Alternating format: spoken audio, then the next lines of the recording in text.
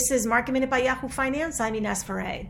The markets ended in green territory with the Dow gaining more than 150 points, the S&P gaining about 0.7%, the Nasdaq gaining about 1% today. Oil jumped around 5% earlier in the day with WTI up more than 4.5%. Brent crude also higher, breaking $50 a barrel for the first time ever after the Saudis and Russians came to an agreement with respect to output.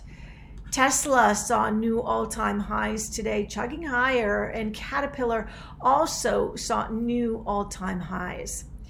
Apple's price target was raised at Credit Suisse based on the analysts citing a strong demand for the Apple iPhone 12.